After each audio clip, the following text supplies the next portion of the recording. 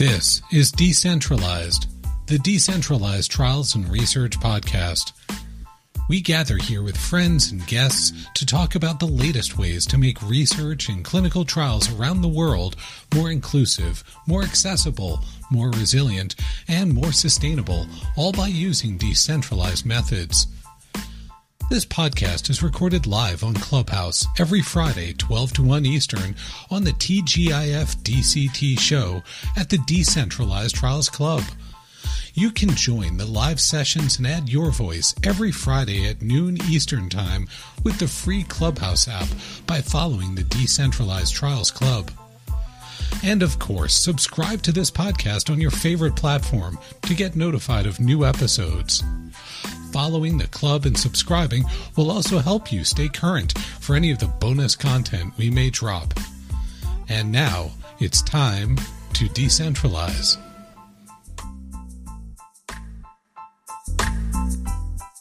Just a moment for folks that are joining us here. Welcome. You've landed in the Decentralized Trials Club.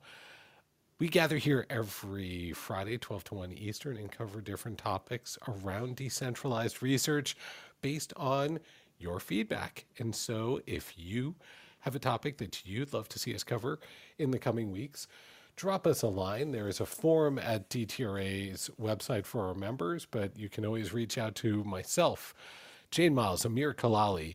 Drop us a line and let us know what topics are important or interesting to you. And we'll be sure to cover them in the upcoming weeks ahead. In the meantime, give a click around to the folks that are here in the room with you. Not just the folks that may be speaking today, but that are joining you here. They share your interest in today's topic. They could be great connections for you. Check out their profiles. Maybe give them a follow on LinkedIn or Twitter. They could become your new best friends. We'll get things started here in just a moment. All right. I think this is as good a time as any to get started. Hello and welcome. For those of you who are new, you've landed in the Decentralized Trials Club here on Clubhouse. You can give a follow to the club in the upper left corner of your screen. Give a follow there and you'll be able to be notified about upcoming gatherings we're having. But also from that club page, you'll find the replays of all of our content dating back to over a year.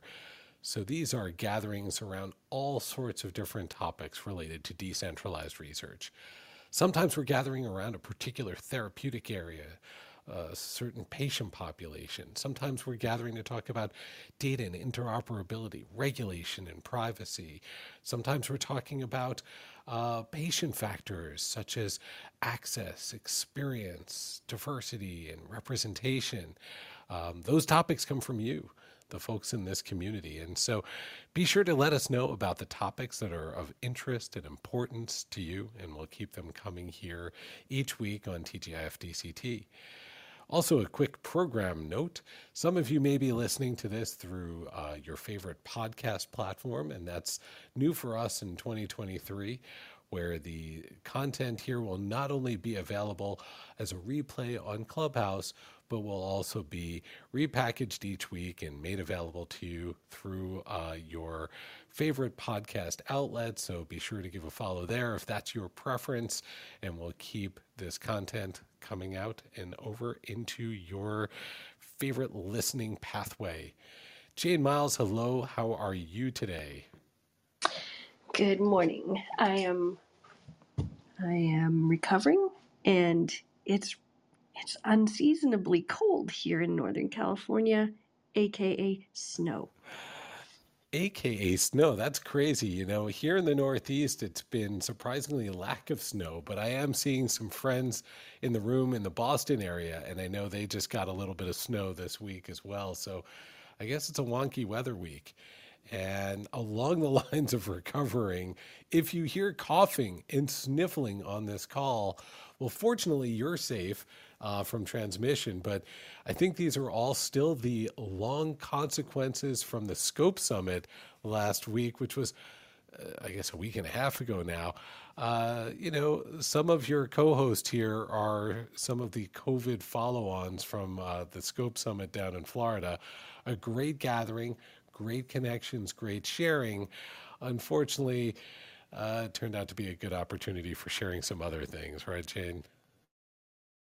Yep, but I gotta say, all things considered, my my recovery is gonna be fine. I'm just impatient. So here's to getting through it. Same, same. I think I feel like I feel like you're lingering longer than I am, but I think we'll all get through it. And thank you to vaccine and Paxlovid trial participants out there. Well, Jane, we've got a good topic today. This topic came the way some of my favorite topics come for us on TGIF DCT, and it's when people in the community are writing interesting pieces on provocative topics. And the one that stood out to me this week was something that Karen from IQVIA had written up about navigating GDPR guidelines in decentralized trials. I love when there are folks in the community that are writing provocative pieces and we can bring them on to the show here to talk further about why they covered this particular topic. We can go deeper, and we can go deeper live with this audience and give everyone here an opportunity to bring their questions and ideas and experiences forward. So, with that, it is my great pleasure to welcome Karen, co-author of that particular piece. Karen, introduce yourself for folks in this crowd who have not yet had the pleasure. Thanks, Craig. Thanks, Jane. I really appreciate being invited on today. This is a great pleasure, and I'm really looking forward to speaking with everyone today and hearing other people's thoughts and experiences as well. So just a brief background. So I lead the electronic informed consent business at IQVIA. I was part of the initial team that developed this technology back in 2003 based off of a grant that was brought to us in order to try to make patient consent more patient-centric, more patient-friendly, and in particularly, interestingly enough, especially for the elderly population. And my background that brought me to this altogether is that my background's actually in physician-patient communication. That's what I did my master's thesis in, and some PhD work was around intercultural and health communication, wanting to make sure that patients really understood what was being asked of them, not necessarily at the time in clinical trials, but in general in terms of taking care of their health. And they could do this in situations, especially where perhaps the patient and the doctor came from different cultural and language backgrounds. So I'd spent a lot of time in the early days working in hospitals and following and recording physician-patient conversations and helping to develop one of the first communication rotations for physicians in their studies. And then eventually, having also been about the closest you get to being a digital native when you're in your mid-50s, I started with computers back in the early 1980s, so I was always really interested in digital and that aspect. And those two things, fortunately, intersected for me in the early 2000s when I was working for a software development company in the healthcare field. And we had this opportunity to develop a patient-centric means for informed consent in clinical trials. And so most of you will recognize that that was pre-iPhone and iPad. We were actually developing a product that was launched on physicians' computers and kiosks in hospitals, and it struggled for years and years and years. It was sort of this experimental nice to have that a few people and nonprofits were behind, but it didn't, really take off for a lot of years. So fast forward, literally a lot of years, 20 years later, we all have seen the explosion of electronic informed consent and other patient-centric, decentralized technologies in the clinical trial space.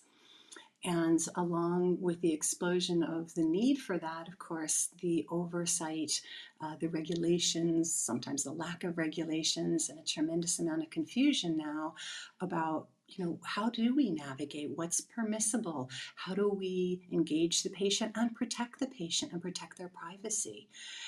And enter a number of years ago GDPR, the Global Data Protection Regulation in Europe, which caused lots of consternation throughout the technology industry, far greater than just healthcare, but specifically in healthcare where we're dealing with such sensitive information. So As you've alluded to, Craig, and I know you've put in the link, my colleague Jill Baring and I co-authored an article and have done a number of webinars and presentations around navigating GDPR and other regulatory guidelines in decentralized clinical trials. And I want to put out the caveat that Jill, as lead author on that paper, is really the data privacy expert, also based here in Germany, where I live. She's got a legal background and a DPO history. So she's the first expert. She would have loved to have been here, but she couldn't be here on a Friday night this week. So I'm going to do my best to stand in and answer questions for you all. So that's my very long introduction. I'll pause now and see where you'd like me to take this next. Thanks so much, Karen. That's a great background for today's conversation. I'd love to get maybe a start with a pulse check. Where do you feel we are on the eConsent either adoption curve or hype cycle? Are we still ascending? Are folks still experimenting? Do you feel like this is starting to stabilize, at least in some organizations, in some countries? Does it still feel very project specific, one by one? What's your sense in terms of where we are right now? Great question. Absolutely still at the foot of the hill. There's a tremendous potential opportunity still. It is still very much in the early adoption stages. It's been dragging its feet through those early adoption stages for a very long time. But if people think back to ECOA and ePro and even EDC, it's a 10-year pickup curve easily. And adoption is coming along very, slowly but steadily. But we have a long ways to go. Tremendous growth opportunity. I So have I a always double wonder. click. Oh, go Oh, ahead, Jane. no. I want to go backwards. So you take the lead, and then I'm going to take Karen a little bit backwards in time. Well, I was just going to build on that with just a quick follow on, and then I'll let you go back, which is a little bit on the forward side. Karen, there was a campaign we did with friends maybe a year and a half, 2 years ago of no going back. And we've been talking with friends lately of, is there more of a question mark than an exclamation point on that statement nowadays? Is there concern that if you were maybe reaching the peak of your change curve in your organization, you're pretty hopefully in a good place to keep pushing forward. If you're still, as an organization, still working to climb that change curve, do we fear or risk that some organizations are going to slide back right now? There's so many factors conspiring to make drug development particularly difficult right now, whether some of the consequences in the US around reimbursement from the Inflation Reduction Act, the consequences of the economic climate, the consequences around pipeline issues. Do you fear at all that, for some organizations, the progress may actually stall? Well, that's interesting. So you've really defined the denominator there in the ratio equation of adoption, and that is by focusing in on organizations. And I'm going to presume for a moment that you're talking about like sponsor organizations and maybe site networks to some extent. When we talk about adoption and growth in the future, we still have a long ways to go. I'd say first and foremost on the regulatory front, and then secondly on the site adoption and the cultural site adoption question. I'd say that most organizations from a sponsor perspective, you're right, you've said, they've kind of hit this maximum change, they've engaged, they've adopted, embraced it. I mean, I'm working right now with more than 70 different pharmaceutical companies that are deploying electronic informed consent. And I'll tell you, the sponsors are on board. They get the value of this and that this is where we need to go and why we need to go there. But what we're still fighting against isn't those organizations where we're still needing to, and it's not a fight really, it's about education, where we still need to educate and assure and make others in this process, other stakeholders comfortable is around things like we are protecting your data and we have backup plans and we understand the enormous burden on sites and the stress that you're under and how fitting in a new technology needs to fit your workflows and ease them and not create new burdens. So I think that's why it's so complex and why the future still has so much growth opportunity is we've kind of conquered the first little hill, if you will, in terms of sponsor adoption, but we're a long ways off on site and cultural country regulatory adoption. Oh, that's a great setup. Jane, you had a follow-on question as well, and then I'd love to double click on some of the country concerns around privacy, culture, legal, and definitely get into some of the strategies that maybe we can make this easier for sites. Jane, what's on your mind on this topic? Oh, I want to go to the country level too, and frankly, the site level. But before we go there, since your background was specifically in communications and what I'll say experience, like how to help people with a better experience, how are we doing on implementing eConsent to make that experience better? And I'm going to be honest and say I'm disappointed that eConsent sometimes is a PDF document. But what was your vision and how are we doing on that? Oh, that's really a great point, Jane. Thank you. So you're right. Frequently, consent is presented and called e-consents in a format that is essentially a PDF.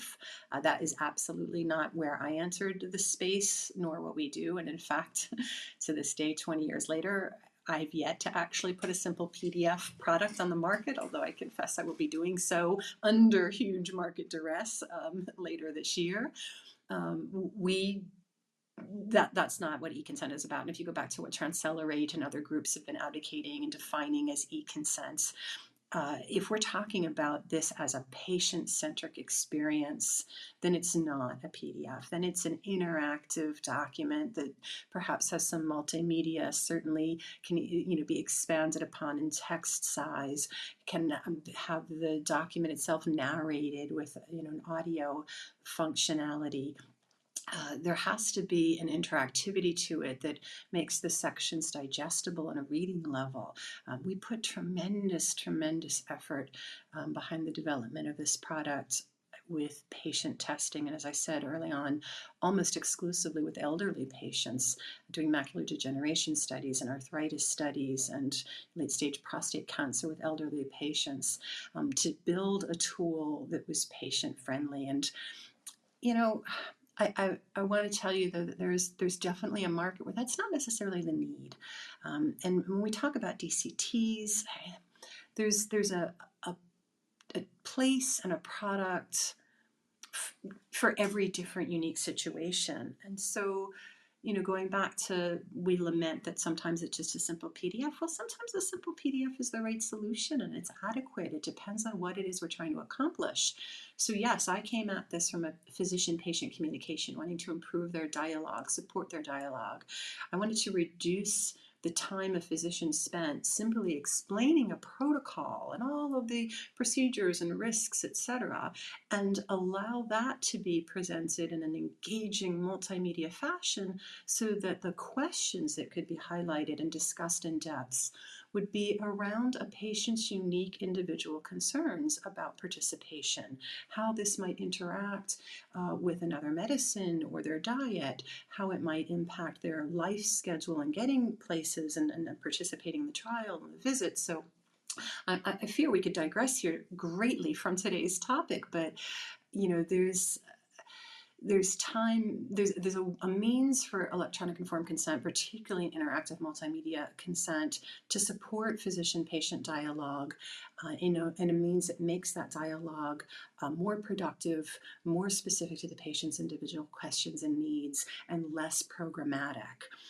And that's best done with multimedia. But there's a space for simple PDF solutions and a reason. And again, when we get back to the whole GDPR privacy and country discussions, perhaps specifically in that space, a need for that product. Yeah, Well, okay, that was perfect, and we'll park it for today. And Yeah. maybe, Craig, we got another tee up here for how would we evolve the consent experience.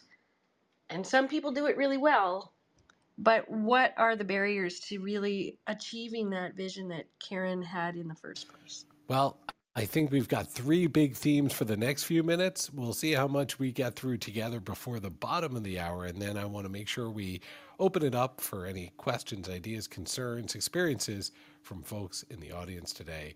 But so far, these three big themes leaning in around country, around site, and around participant experience. And at the country level, some of this will hit right back in the theme for your for the article that you co-authored.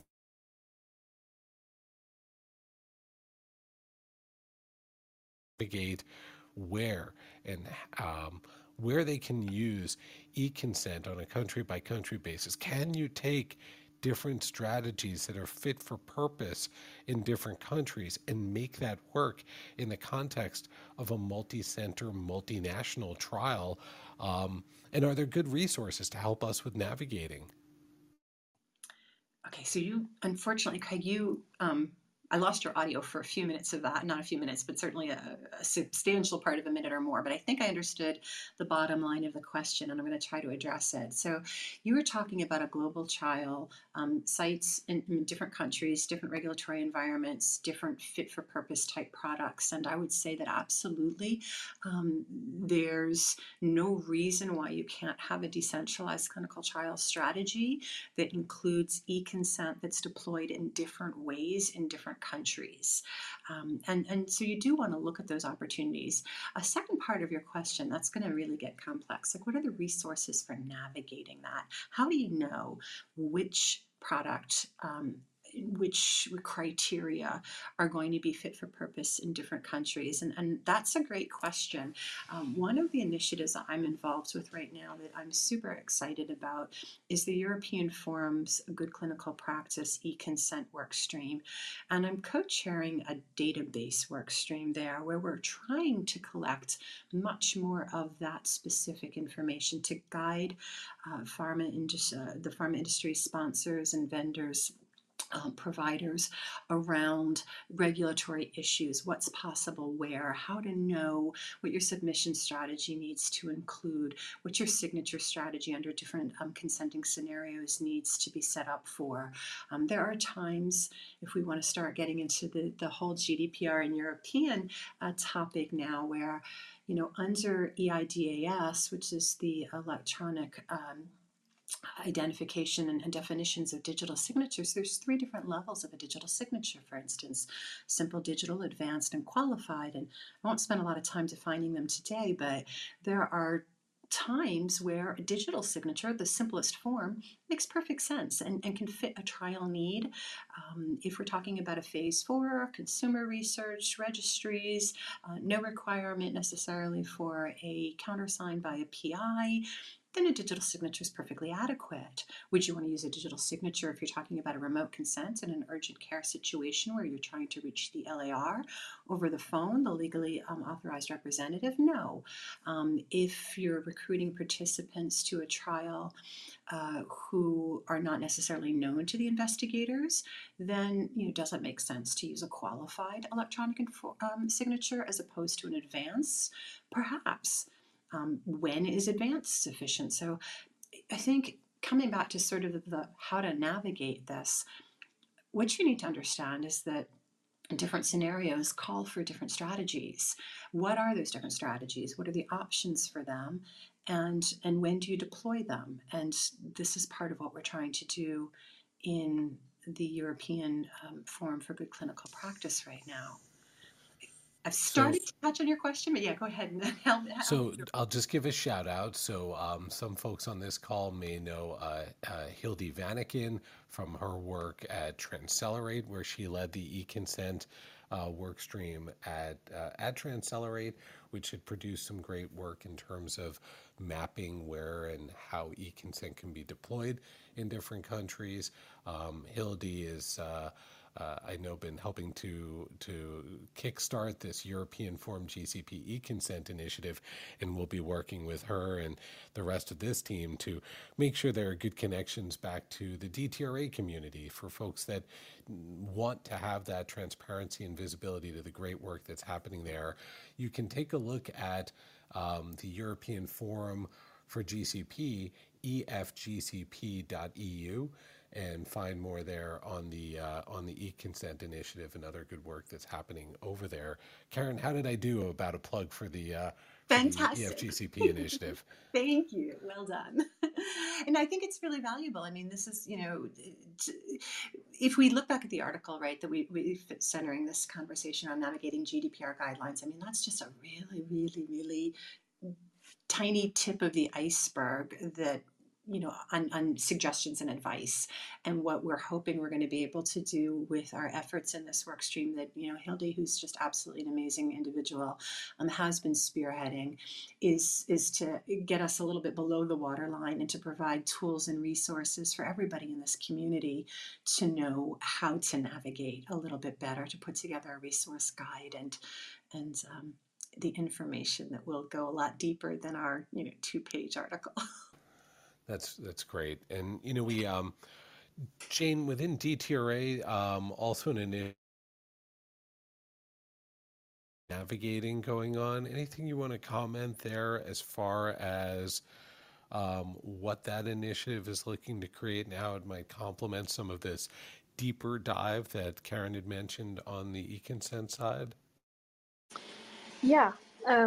I lost you there for just a sec, but I think you were asking about how or what DTRA is working on to help people navigate this, what we'll call ambiguity. And a team has worked at trying to pull together the regulatory guidance that exists. Now we're trying to put that into a digital format, probably by DCT solution. That's what I'll call it. And I think that the layer of detail that Karen and Hildy are working on with their colleagues is going to fit right underneath all of that at some point in time. So supportive. What we create will be high level. It sounds like Karen and Hildy are going to really dig into how do you make this work. Sounds like a really nice deep dive.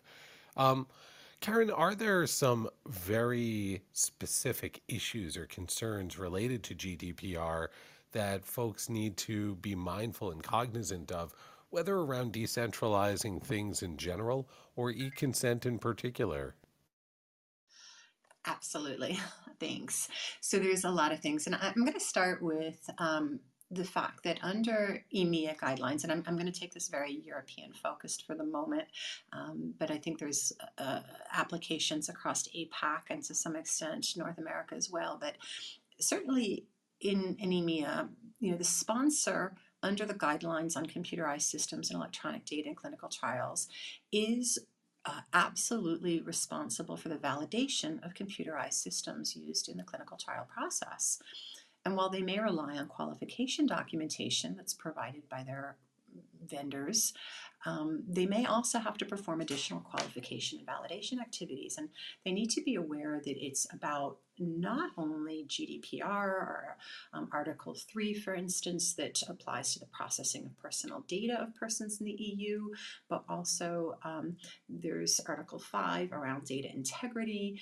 There's articles around confidentiality, and these overlap with many other requirements from different authorities. In fact, you need to be able to look at GDPR and look at it in combination with good clinical practice, with the EU clinical trial regulation that was revised in 2014, and with state and country level requirements. Here in Germany, we've got 2 particular laws or acts, the German Medicinal Products Act and the Bundesmantelvertrag, I'm not sure how to translate it at the moment, that are relevant and that have also themes around things like confidentiality and data privacy, security, restricted access, configurability, and data integrity. So it's a lot to unpack. I'll start with the concept, just a single one to break it down as an example for today's audience of privacy by design and default. This is really central to being GDPR compliant, is that all systems that are touching personal data, especially directly identifiable personal information, must be designed with privacy as the central aspect. And so, for instance, where this comes into play in an electronic informed consent system, for instance, is you have many electronic informed consent systems that require a potential study participant to enter an email address in order to even access the documents. So where is that email address being stored? How is it being stored? Where are the servers? Are the servers, if it's for a site in France, do they have the health data security clearance for the storage of that information? What is the encryption level in transit and at rest? Have we made sure that we don't collect any information that's not absolutely required? Privacy by default again. And it applies, this is the other thing I think many people lose sight of, not only to your study participants, but to any study staff or monitors or CRAs who may be users of your system and who may, for instance, be logging in with email addresses that identify who they are, cookies that identify where they logged in from. These are things that need to be carefully considered when you're looking at clinical trial technology, particularly in Europe. How is access restricted? And how can somebody be forgotten if they want their information removed? There are laws, for instance, where this has to be done in a single click for a participant, that they can unenroll in something or withdraw. So again, there's tremendous amount to unpack, but just a little bit of what one needs to start looking at and being aware of when they're deploying any clinical trial technology, particularly any of the DCT enabling technologies in Europe, in order to be GDPR compliant. Plenty more there to unpack, and a lot of considerations on the site side for us still to get into. We are at the bottom of the hour. By the way, Jane, is my audio going in and out? Are you able to hear me okay? I can now. It's perfect. Okay, good. I'll blame it on COVID. So if you are just joining us here at the bottom of the hour, welcome. You've landed in the Decentralized Trials Club, covering the range of topics around enabling decentralized research globally. Today, talking with Karen from IQVIA about GDPR, privacy, and special considerations around electronic informed consent. We've been talking about some of GDPR considerations. We've been talking about some global considerations. We still have a lot to talk about as it relates to sites, making it easier for sites, site adoption, and even some participant experience considerations still to come. But we also like to use this as our time to open up the room for your feedback, your questions, your experiences on today's topic. If you would like to join in the conversation, you've got a little hand-raising icon in the lower right of your screen here on Clubhouse. Feel free to give it a tap. We'll bring you up on the stage and give you an opportunity to share questions, experiences, other observations or thoughts or ideas on today's topic. In the meantime, Jane, let's continue forward. Did you have any builds on Karen's share so far on GDPR, or shall we dip into some other site considerations? I do, and we can park it if it's not well, if it's too tangential. So you really got me curious here, Karen, because in the United States, when we're using decentralized methods and eConsent, we often ask for patients to release their medical records so we can confirm if they are fit for the trial. How does that work if you're operating under GDPR in the EU, or does it? I honestly don't have that answer, and I don't want to take us too far off track, but it's often bundled along with the consent documents, or even in some cases before, depending on the nature of the trial. Yeah, that's a great question. So, a lot of things and common practices in the United States would raise the hair on the back of our necks here in Europe. um, what's going to be really important under GDPR is it's not impossible. It's not that you can't do it.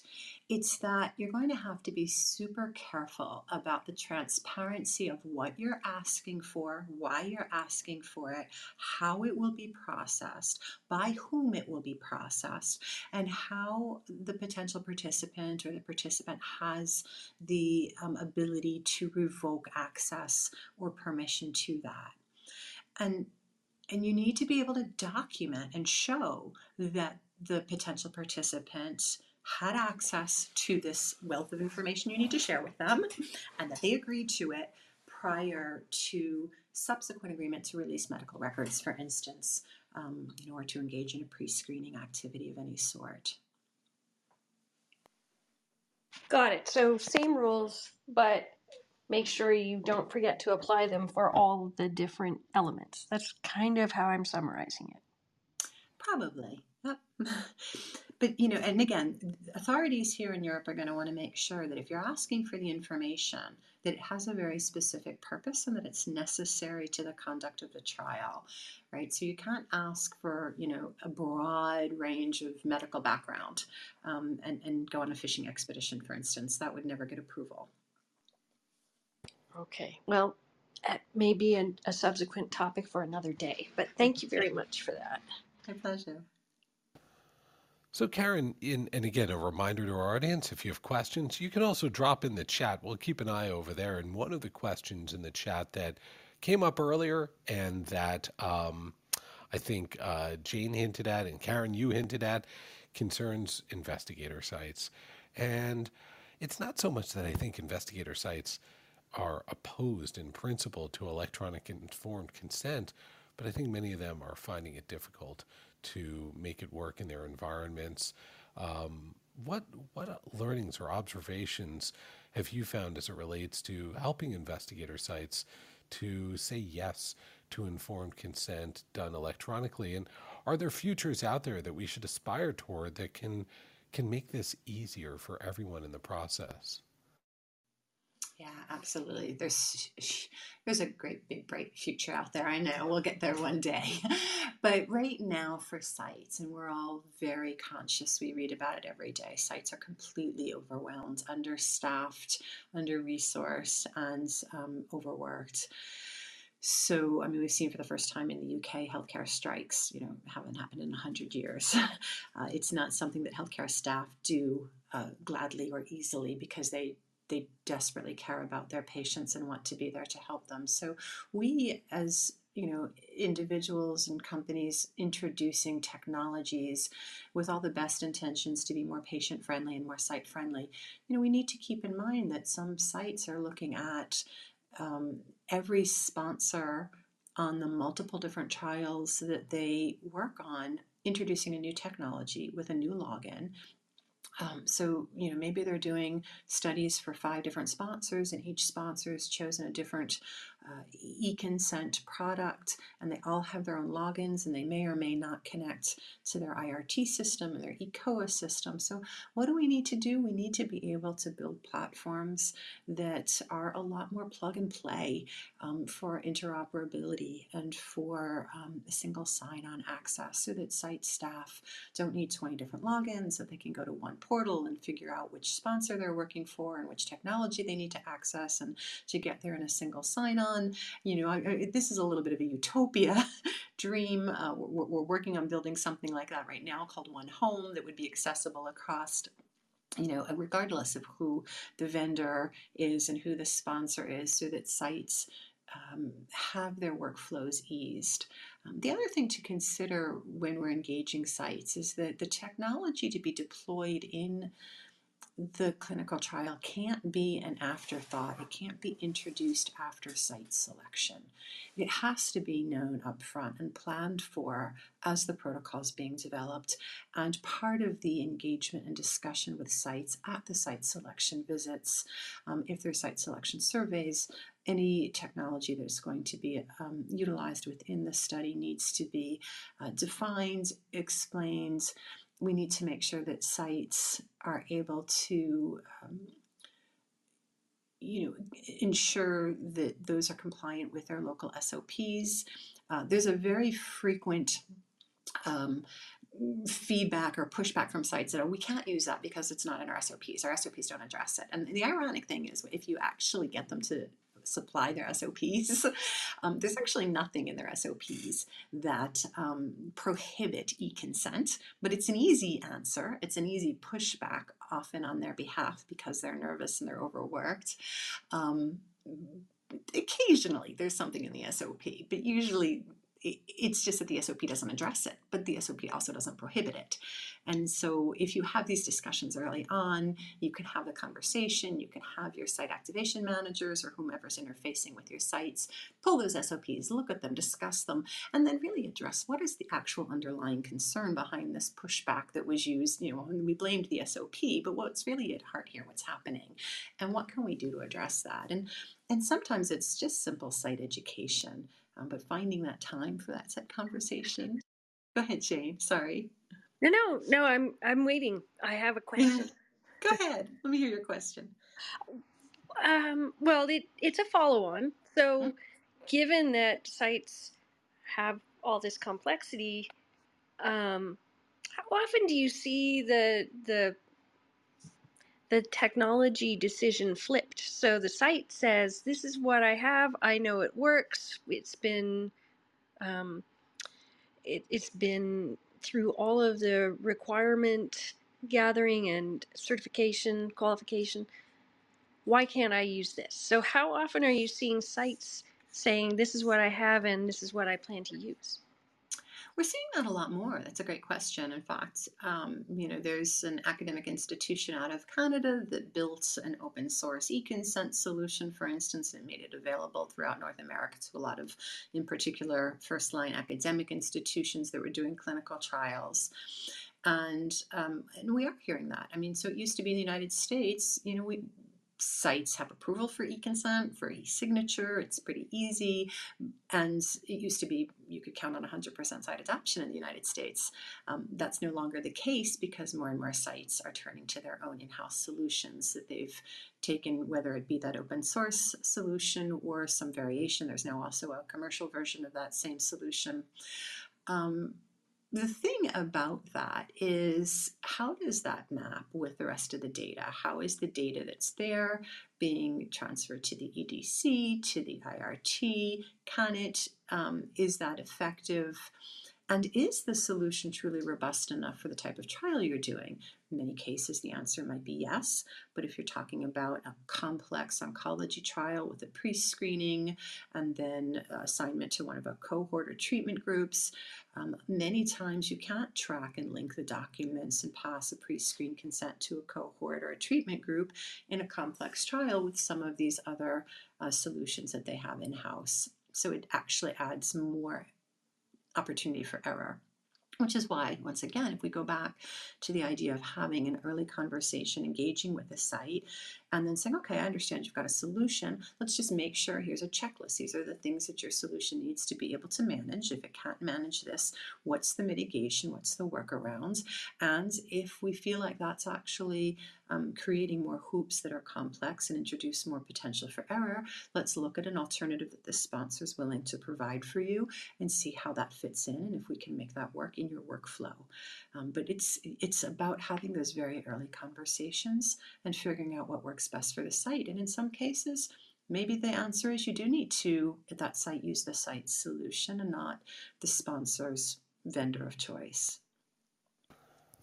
That's a really hot topic and a great observation. I think that I have the sense that large health systems, large academic centers, large established site networks, some of those private equity backed, well capitalized site networks, many of these, certainly if you're doing clinical trials on your own as an academic center, you probably have electronic informed consent and people are trained in your institution. And if you're a well capitalized site network, you're probably investing in that type of infrastructure for your organization. So it gives me optimism that maybe through groups like DTRA, where we have a team that's now looking at interoperability and minimum quality standards. How can that help us so that as sponsors and CROs, we can get the data that we need around signatures, dates, versions to ensure compliance and oversight, but give sites a little more autonomy to use the front ends that their staff are already trained on and with which they're most familiar. Absolutely. We've got to be flexible. We've got to be able to have solutions that meet diverse needs. Makes sense. Makes sense. So that's going to be some of the focus for DTRA's initiative 4C that leans in around interoperability and longer term, more transformational opportunities for us around technology and data. That, as Karen, as you said, that's kind of our holy grail, and it's going to take a while to get there. But it is, as the chief financial officer at Pfizer used to tell us, it is directionally correct. Yeah, that's a good one. I'm seeing a lot of questions. I finally figured out how to open the chat here, and I'm seeing some great comments and questions. I'd love to go back to your audience and the participants today. Mackenzie, Brad, Wendy, you've all got some great comments. Can we head in that direction? Absolutely. I don't know if any of those who've dropped questions in the chat want to come on the screen and share, by all means. Otherwise, I will give a shot here. I do see, for example, Brad Hightower's observation. Brad was a guest with us just last week. I'll use eConsent all day. Just give me a good one. If it's not better, easier, more efficient than paper, why should I use it? That's a pretty fair question. Absolutely, it is. It's exactly the same comment that we're hearing from all of the sites. So I think a lot of times, and again, this goes back to conversations and education, there's so many perceptions out there that paper is easier. Let's start there. And they think it's efficient because, hey, my IRB or my CRO sent me a binder or a box full of documents. I just pull it off the shelf, put it in front of the patient, explain the protocol, answer the questions, get them to sign, and I'm done in 10 minutes. Brilliant. That's easy and it's efficient, isn't it? But what we're not capturing there, Brad, and what we also have to remind sites of, is that 6 months down the road, their CRA is going to come on site and they're going to ask to pull all of those documents and look through all of them. And then they're going to find out that this document's missing this signature, or there were 5 optional questions on the signature page that didn't get addressed on this one, or this error and that error. And one of the things that we can prove with eConsent beyond a doubt and with pretty strong data is that electronic informed consent reduces errors dramatically. And by reducing those errors, you don't have to spend all that time, explaining to the CRA where it is and looking it up and finding things that you're missing, and then going back and reconsenting the patient, or perhaps not even being able to continue the patient in the study. And hey, everybody read the headlines last Friday, and I know you saw them, Brad, as well, that we've got, thousands of patients being dropped from an unnamed vaccine trial because of GCP violations. And some of those violations come to light later on down the road, and then you need to go back and re-recruit and extend your study deadlines. We can point to these things costing sites time and money down the road that they're not thinking about at the moment that they're gathering consents. So when we show them that stepping back, taking a different process that can be worked into their workflows as soon as they understand how to use it, that will save them these errors, that will enable, source data verification, remotely in some cases, depending on legality and location. And now we're out of Europe again. There's all kinds of things that we need to help prove. So I've gone way off on Brad's comments. Wendy and Joachim and others have some as well. Other things you want me to address, or shall I just go to the next comment in the feature? Yeah, let's keep the chat open because I see Brad says he has laryngitis. Lucky for us, those are his words. But Brad, if you have builds, let us know. Wendy's share here is, could you please describe the potential regulatory and privacy differences between eConsent for a clinical trial versus eConsent for repositories and biobanks intended for future reference or future research? Are there differences? Are there tiers? Or what are some of the differences you have in mind? So I don't know if Wendy's going to elaborate on that question when you say you have in mind, but I will tell you that not only those, but many other consenting scenarios, real world, post-consumer, registries, there are many different scenarios that do have different implications for e-consent. And if you were in on part of the earlier part of the conversation early in the day, is that there's got to be a right fit for the product and the scenario. And it's one of the things that we're going to try to deep dive in with the European Forum of Good Clinical Practice. We've actually developed this grid saying, okay, if it's an on-site consent and the PI can authenticate the patient live in person, which of these signature modalities is required or necessary? If it's, and we lay out like 8 different consenting scenarios. Remote, is the patient incapacitated? Is it an LAR? Is there a video chat involved or just a phone authentication? And this is the same thing sort of with biobanks. We've done a lot of biobank consenting, in particular actually even at some site networks. Is a countersign required or not? These things all impact what type of e-consent and in particular what type of e-signature is appropriate to the consenting scenario. And we hope to have a lot more information available for you in a year when we wrap up all of our workstream database work for the EU GCF. Just one build on that, Karen. Do tiered consents work or do they create confusion? Oh. I wish we had all day. Do they work or do they create confusion? The jury's a bit out on that. And part of that depends on the engagement with the study staff and the investigators around the consent. So for those who may not be familiar with tiered consent, this is a concept that Transalorate elaborated on extensively, saying, look, up front, the consent needs to have certain pieces of information that are absolutely required that everybody needs to get. And then beyond that, there's all this other information that's sort of good to tell the patient about, or that your lawyers want to make sure you tell the patient about, that's not front and center. And so it has to do with the structuring of how consent is delivered. And there's really fantastic opportunity to deploy tiered consent in an electronic manner, even better than we can on paper, which helps patients focus in on what they're really needing to understand and what's optional information they can sort of take home and read at their leisure. Does it create more confusion? Depends in part on how it's presented. Is it presented, in a paper document or in a tool that's designed to handle that required information, optional information?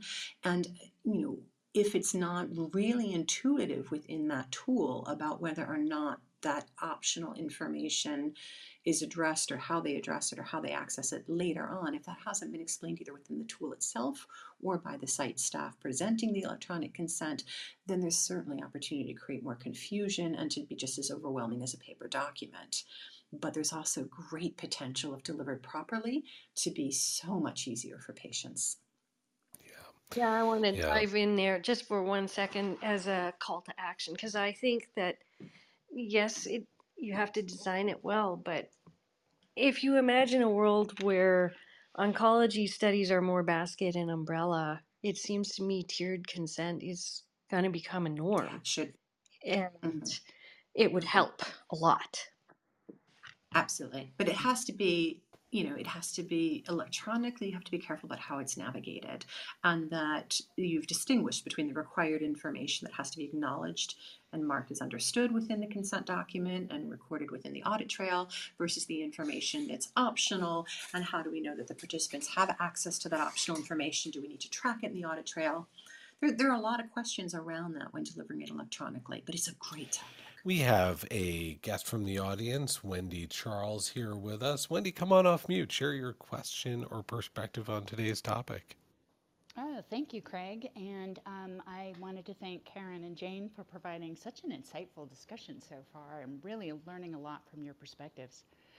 I had just wanted to follow up on the question I had posed in the chat about differences in consent, e-consent in particular, for Clinical trials versus repositories. One of the things that I ponder is that since GDPR offers exceptions for some of the privacy regulations for clinical trials and for healthcare, do you see participation in repositories being different because it's really not a clinical trial and direct healthcare isn't being delivered? So how should we think about the regulatory implications for a repository perhaps differently than we would for other modalities? So that's a great question. And again, I think we're still gathering a lot of the data to help guide the answers to that question. And I'm going to also say here in this case, this is where I wish my colleague Jill were on the line because she also has a much deeper knowledge of those nuances under GDPR regulations. I think it's a great question, and it's one, unfortunately, I'm not prepared to answer today. Can I ask a follow-up question to that? I am seeing a lot more discussions about dynamic consent. And since eConsent can facilitate a dynamic interaction over time between the research team and an individual, should we be looking more carefully into dynamic consent options for eConsent for, say, longer-term projects or repository participation? Yeah, another great question. And absolutely, I think the answer to that is yes, we should be looking at it. I think there's still a lot of implications that have been unexplored around IRB approvals. This is one of the areas that it becomes very difficult to navigate when it's a dynamic consent. Is what's driving that? How is it sort of controlled? How is it, overseen? And I think there's a lot of nervousness still amongst ECs and IRBs around that concept. So I feel like we really need to define it a lot better, understand how it's managed, and just make sure that we're able to document the integrity of the process at the end of the day. Could you possibly give us, honestly, the simplest definition and difference between tiered and dynamic consents? I'm sorry, was that addressed at me versus Wendy? Yeah. Not very well. So tiered, well, to some extent, yes. So tiered consent, we know up front, right? It's still a static document. We know all the elements of the consent document, and we have them all in front of the IRB and approved in advance. The concepts, as I understand them, behind dynamic consent, and I've not done anything more than read about it theoretically, we've not actually deployed it, is that there's more opportunity for the involvement of that consent throughout the duration of the trial.